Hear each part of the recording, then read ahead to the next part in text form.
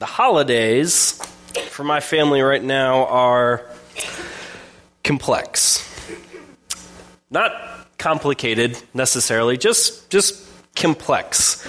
If any of you all kind of understand what I mean by that. Some of you, I'm sure that you do. For many of us, the holidays are complex, trying to juggle family schedules, trying to navigate family dynamics, and then we have work and parties. It's all complex.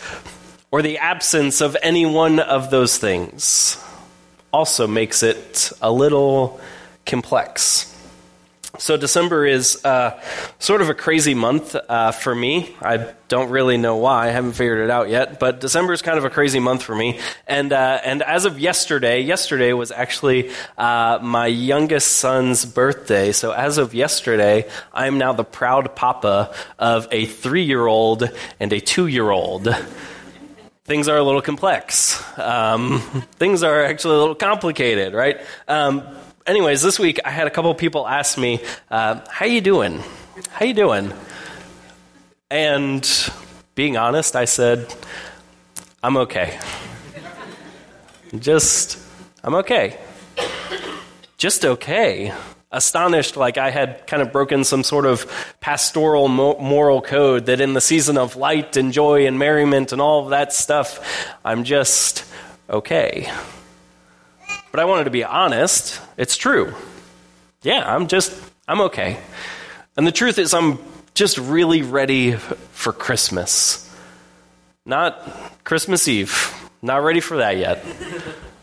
But I'm ready for the 25th.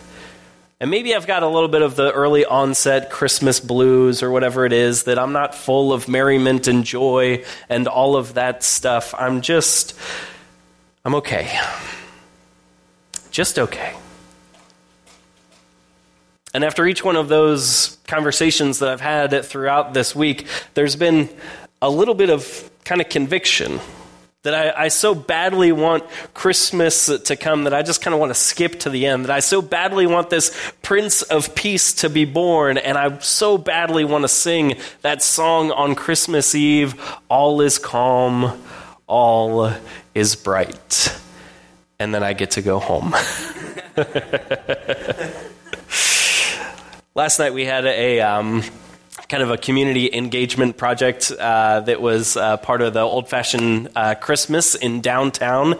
And so we had this big thought wall up. It was just, a blackboard with a question on it for people to answer. And the question was, all I want for Christmas is, and then we gave them a pen and they could fill in the blank. And so we got a few of the classic responses: a puppy, a bike, those sorts of things. And then we got some kind of 21st century responses like an iPhone and slime.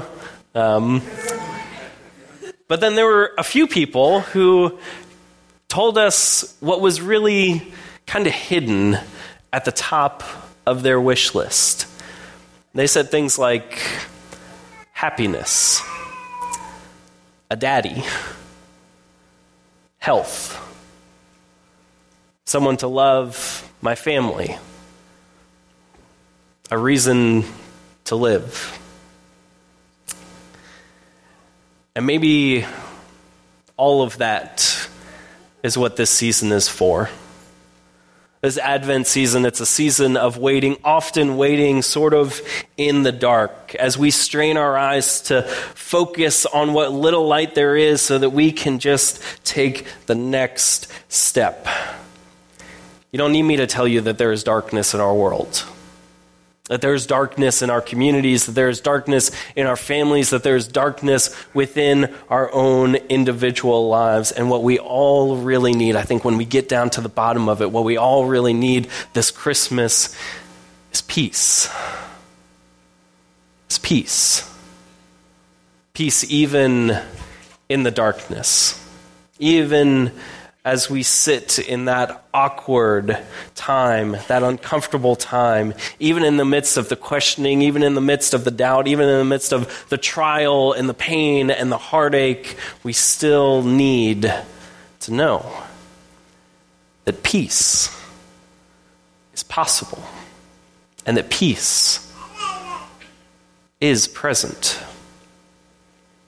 And so the prophet Isaiah, hundreds of years before Jesus was ever born, he gave this vision for a day that there would be peace. He gave this vision of hope to the people there. And he said this, he said, "The people walking in darkness have seen a great light. On those living in the land of deep darkness, a light has dawned. For to us a child is born, to us a son is given, and the government will be on his shoulders, and he will be called Wonderful Counselor, Mighty God, Everlasting Father, Prince of Peace." All those titles are really interesting. But the Prince of Peace one is particularly interesting because that word peace is an interesting word. Peace is a complex word. We often think of peace as kind of the absence of violence, the absence of conflict, the absence of complication, the absence of war, like a peace treaty between two enemies. But the authors of Scripture had all of that in mind when they talked about peace, but when they talked about the peace of God, they also had something that was bigger in mind. Yes, they longed for the wars to come to an end, but they also longed for something better. They longed for a day where there would be peace, that instead of war, there would be love and unity. See, peace for them was not just the absence of something bad, but it was the presence of something good. The Hebrew word for peace is shalom. And that word shalom really means wholeness or completeness or perfection. And it could really be used for anything. And they said that a wall with all of its different parts, all of the different bricks, could have peace as all of the pieces come into place. And that there are no gaps, and that there are no breaches in the wall, but the wall has integrity, wholeness, completeness, shalom. And just like our lives, complex as they are, with all the various differing moving pieces going about, that there's a promise that there can still be peace. That all the things fall into place. And that Jesus has come to be that Prince of Shalom, of wholeness, of completeness, of integrity, perfection. But we also know that it's been over 2,000 years since this Prince of Peace has been born into our world, and things are still incomplete, left undone, restless. And so we wrestle with how can this be? Well, 2,000 years ago, people were longing, expecting for peace. They were longing for a Messiah, a Savior. But the Savior that they found in Jesus was not the Savior that they necessarily were expecting, nor was it the Savior that they really necessarily wanted. They were people who were walking in darkness. And yes, even back then there was still sin. There was shame, there was oppression, there was injustice, there was violence, there was hatred. And they were looking for a peace that just wasn't quite complete. It wasn't quite whole, and they were looking for a light that just wasn't quite bright enough. They knew the darkness just as well as any of us do, but they thought that the darkness was caused by someone else. They thought that the darkness was caused by Rome, this government that had oppressed the Jewish people for years and years. And certainly the oppression of Rome on the Jewish people did cast a shadow, but Rome was not the reason why the lights went out. They thought that the darkness was caused by money and greed and corruption. They thought that the darkness was caused by culture. They thought that the darkness was caused by them over there who are not like us. And so when this Prince of Peace actually showed up, he shined a light onto those who are living in the land of deep darkness. And you know that whenever a light is shined in the darkness, things get revealed. Things get exposed. The cracks and the gaps can be seen. And so here's how John, the gospel writer, spoke of it. John was one of the 4 people who wrote accounts of Jesus' life in these things that we call the Gospels or the Good News. But John had a little bit of a different perspective than all the others, than Matthew, Mark, and Luke. John was not only one of Jesus' close disciples, but actually he was also very close to Jesus' mother, Mary. That in fact, when Jesus was on the cross and just about to die, he looked at Mary, his mother, and he looked at John, his disciple, and he said, "Mary, take John as your son. And John, take my mother Mary now as your mother, because I won't be here any longer." And so John did just that. And for years, he took care of Jesus' mother, Mary. And for all of those years, he heard these stories from Mary about raising her son, Jesus. And he remembered his own stories of walking beside this Jesus. And so it wasn't until much later in life that John decided to write an account of Jesus' life. And this is how he wrote of it. This is towards the beginning of his gospel. He says, "The true light that gives light to everyone was coming into the world. He was in the world, and though the world was made through him, the world did not recognize him. He came to that which was his own, but his own did not receive him. Yet to all who did receive him, to those who believed in his name, he gave the right to become children of God. Children born not of natural descent or of human decision or a husband's will, but born of God." And so pay attention to those 2 words, to those who believed in his name. Believed in. With those 2 words, believed in, John changed everything. Literally, John changed the vocabulary of the day because as far as we can tell, no one had put those 2 words together. Belief in. No one had ever put those 2 words together in regards to any person. So that first word, belief, is pisteuo, and it means faith or trust or belief. And for the first time in human history, John said that this Jesus person was someone to have faith in, to trust in, to believe in. Now, people had believed each other. People had trusted each other before. But John says that this Jesus is actually different.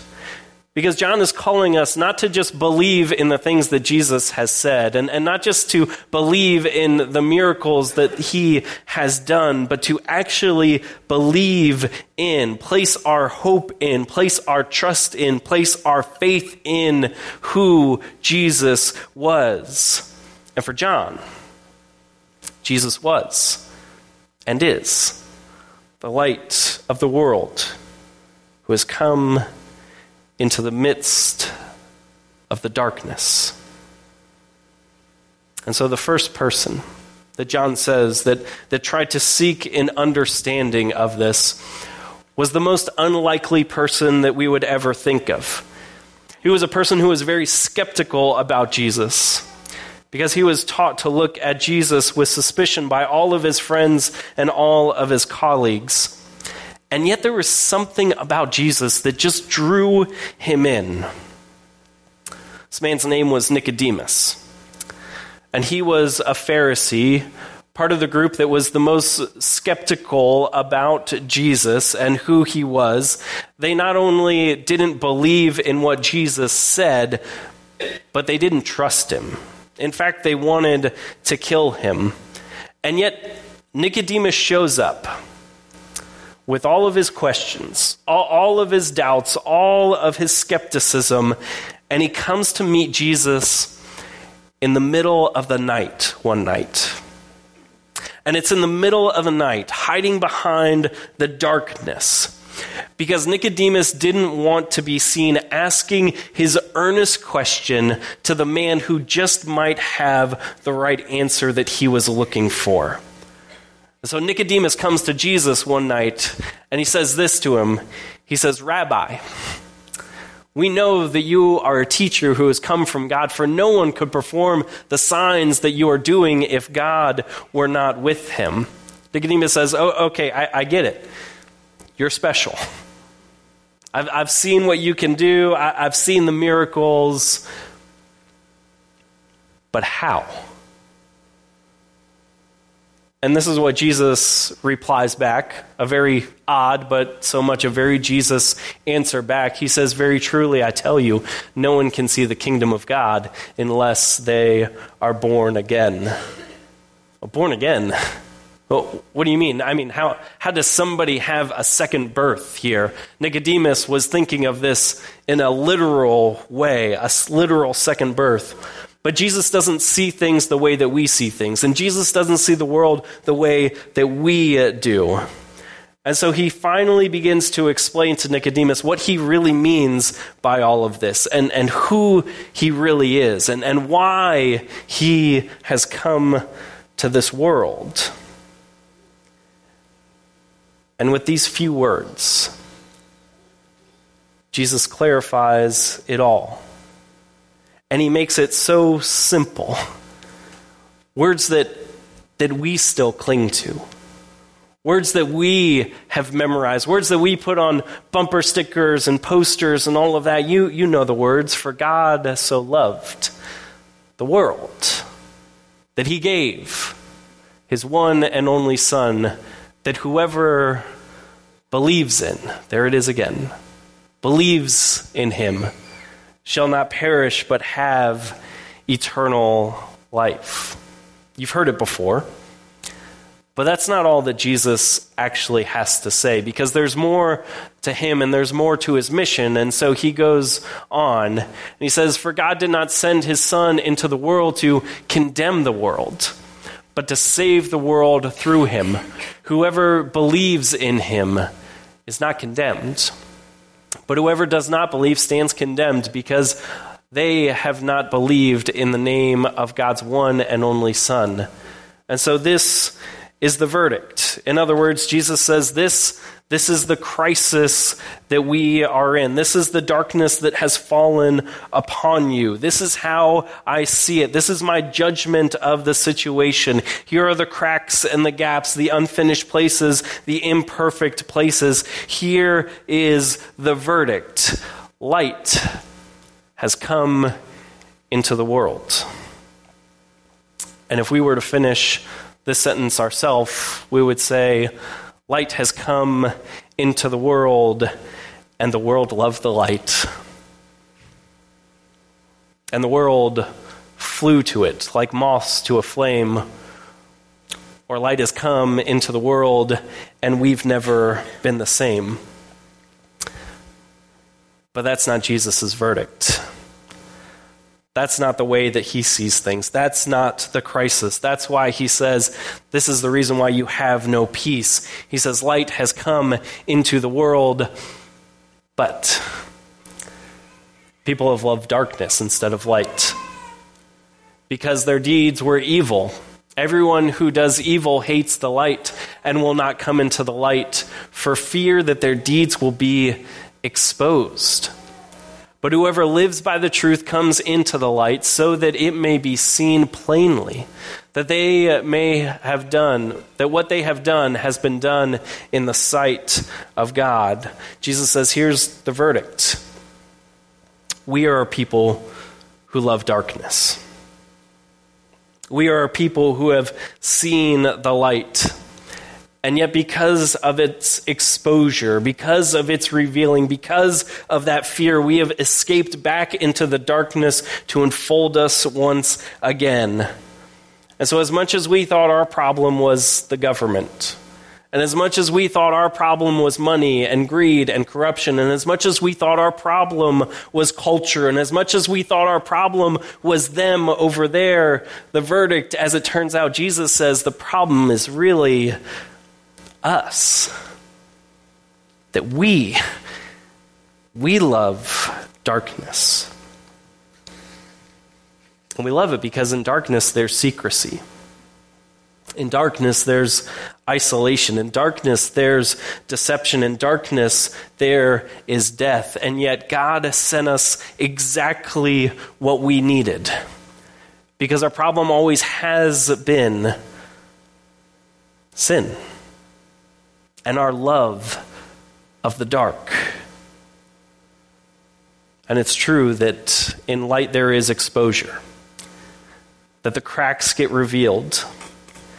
And as unwelcomed and as painful as that light might be, it's the only way that there will be peace with the Prince of Shalom.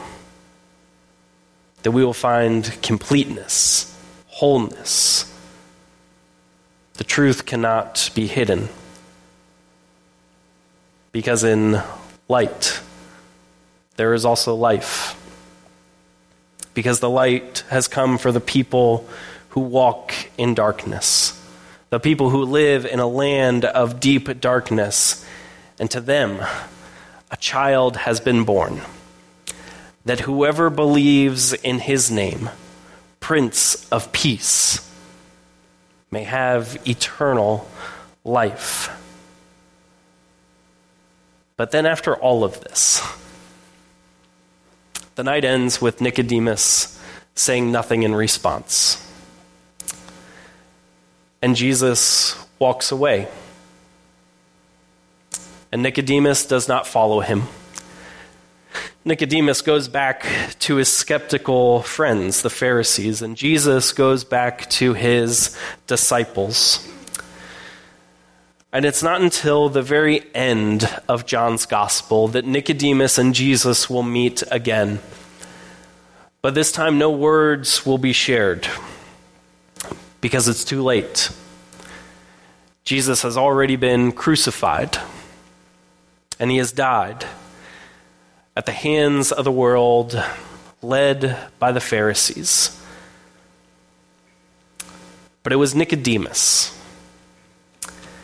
It was Nicodemus who came and took Jesus' body down off of the cross. I imagine with all of his doubts, all of his questions, all of his concerns, maybe still all of his skepticism, he came that dark Friday afternoon to come and take the body of this man, wrap it in linen cloth, and lie it in an empty tomb, in utter darkness, in utter loneliness.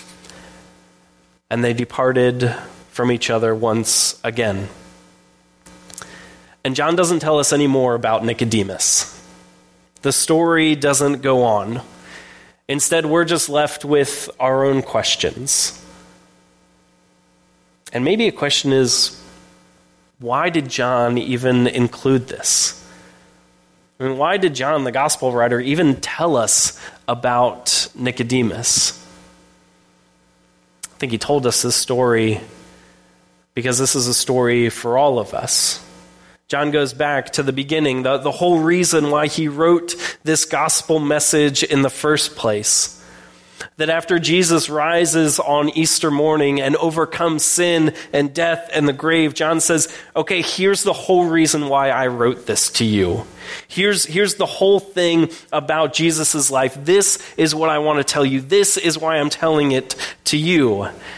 And he says, almost at the very end of his gospel, he says, Jesus performed many other signs in the presence of his beloved disciples, which are not recorded in this book. There's just too many to count.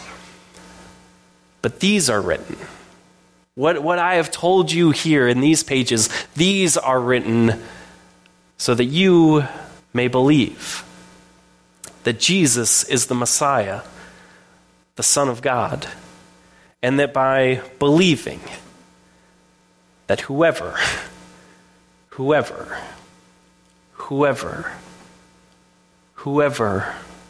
believes in his name, that by believing you may have life in his name. It's personal now. It's personal. To the people who have walked in darkness, you have seen a great light. To the people who have lived in the land of deep darkness, to you a light has dawned. So my hope for you today, and for these next few weeks as Christmas approaches, is that you would take a step closer to the light. Whatever that looks like for you, that you would take a step closer to finding that peace. That even though you might be coming with your questions, with your doubts, with your skepticism, keep seeking, keep asking. But I hope you know this, and I hope that you did not miss this. When Jesus said, "For God did not send his Son into the world to condemn the world." For God did not send his Son into the world to condemn the world, even though he came to see it, saw it in crisis, even though he came with a verdict and a judgment on the situation that we love the darkness more than the light. God did not send his Son into the world to condemn the world, but he sent his Son into the world so that the world may be saved through him. For God did not send Jesus into the world to condemn it, but to save the world. Which means that in spite of what we think that we know, and in spite of what we think that we want, and in spite of what we think that we know that we want for Christmas, God knew. God knew what we really needed. A light, a Prince of Peace, a Savior, a personal Savior who has come for you. Let's pray.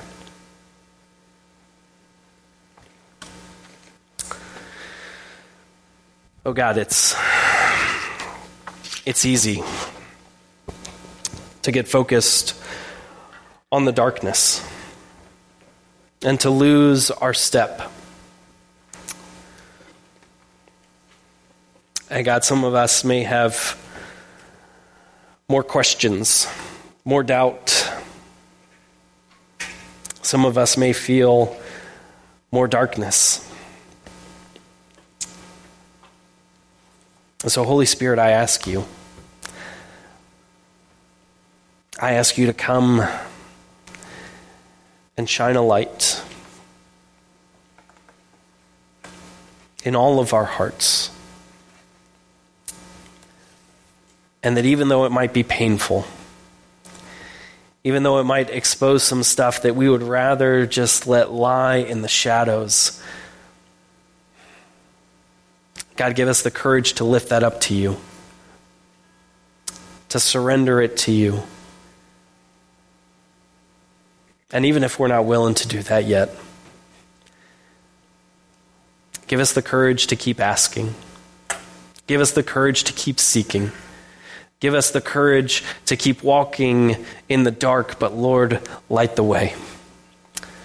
For you are the light. You are the way. You are the truth. You are the resurrection.